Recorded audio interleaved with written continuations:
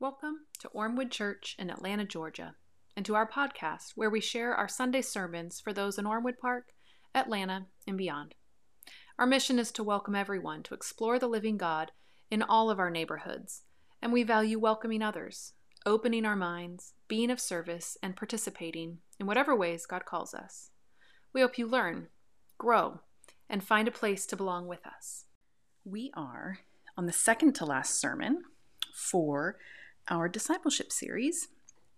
And today we are going to follow a series of stories in the Gospel of John, all about our main man, Peter. So there's 4 different stories I'm going to read, and it's John 13, 36 through 38, 18, 15 through 17, 25 through 27, and then we're going to bring it home with chapter 21, verses 15 through 17. So listen now for a word from God. Simon Peter said to Jesus, "Lord, where are you going?" Jesus answered, "Where I am going, you cannot follow me now, but you will follow afterward." Peter said to him, "Lord, why can I not follow you now? I will lay down my life for you." Jesus answered, "Will you lay down your life for me?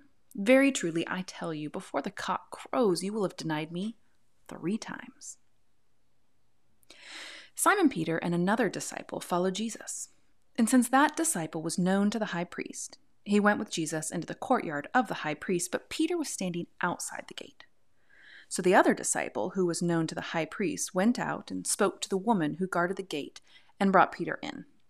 The woman said to Peter, "Are you not also one of this man's disciples? Are you?" He said, "I am not." Now Simon Peter was standing and warming himself, and they asked him, "You are not also one of his disciples, are you?" He denied it and said, "I am not." One of the slaves of the high priest, a relative of the man whose ear Peter had cut off, asked, "Did I not see you in the garden with him?" Again, Peter denied it, and at that moment, the cock crowed. When the disciples had finished breakfast, Jesus said to Simon Peter, "Simon, son of John, do you love me more than these?" And he said to him, "Yes, Lord, you know that I love you." And Jesus said to him, "Feed my lambs." A second time he said to him, "Simon, son of John, do you love me?" And he said to him, "Yes, Lord, you know that I love you." And Jesus said to him, "Tend my sheep." He said to him the third time, "Simon, son of John, do you love me?" Peter felt hurt because he said to him the third time, "Do you love me?" And Peter said to him, "Lord, you know everything. You know that I love you." And Jesus said to him, "Feed my sheep." Now there is a dirty little word, or idea, if you will, that has wiggled its way into our collective psyche. It destroys relationships, it stifles creativity, crumbles mental health, and builds a wall between us and God's transforming work. It makes us hard to be around and entirely uncomfortable to live within.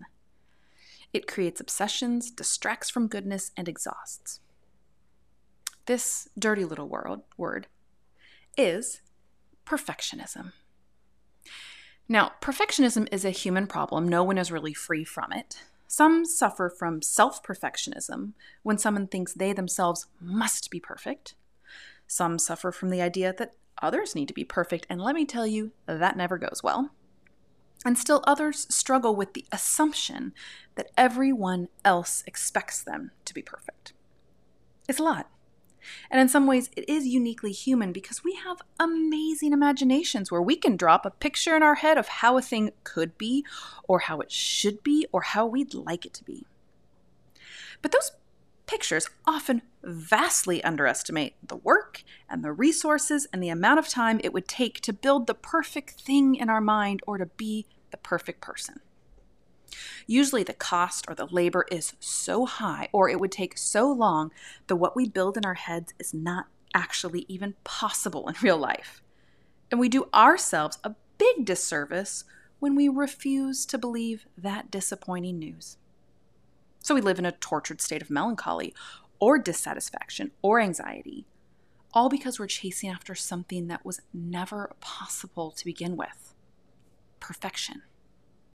Some of us are so terrified to make a mistake, or we're so haunted by past mistakes that we don't start a project or say yes to a relationship, or we stay in a job or environment that is not meant for us, or perhaps even harms us or people we love, all because we're trying to be perfect or avoid any slip-ups or mistakes or failures.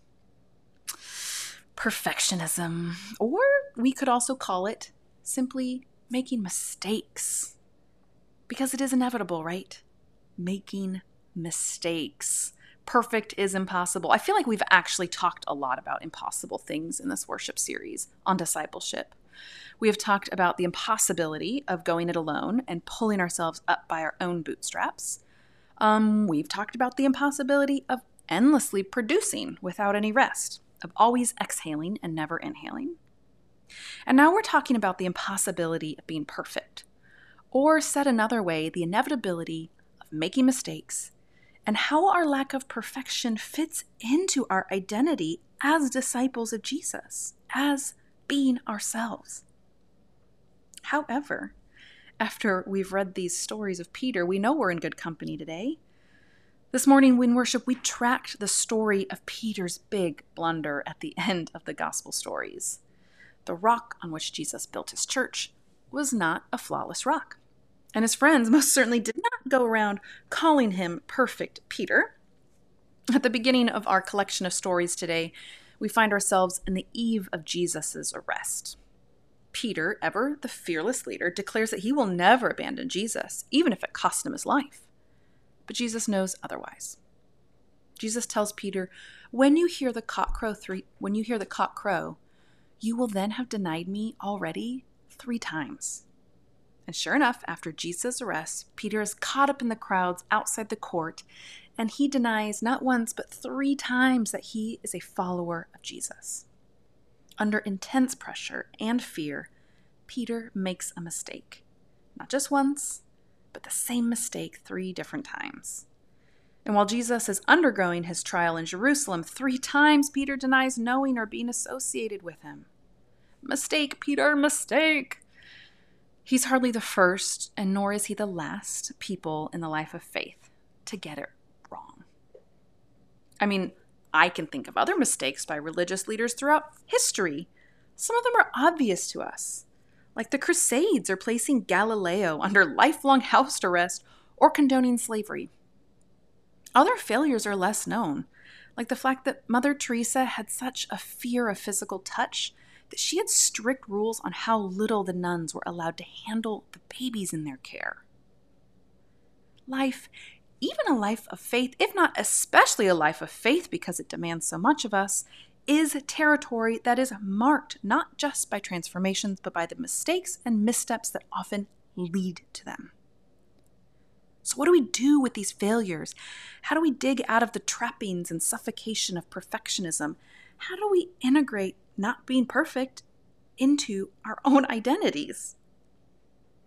A producer for the School of Life, which is an online platform that has just an amazing wealth of short videos about life. One of their producers, Avi Ofer, says this regarding our struggles with perfectionism. We read our struggles as marks of our own ineptitude rather than an inevitable part of a legitimately lengthy journey. I'm going to read that again. We read our struggles as marks of our own ineptitude rather than an inevitable part of a legitimately lengthy journey. The journey of being human, and I would say the journey of being a disciple of Christ. It's hard. And these mistakes are not a reflection of some fatal flaw, but of the difficulty of living a good life. So what does God make of all of this? God is not unaware of our experiences or our struggles or the trappings of being a human among other humans, which is hard, and the inevitability then of making mistakes. And this is where we come to that final story in the gospel according to John.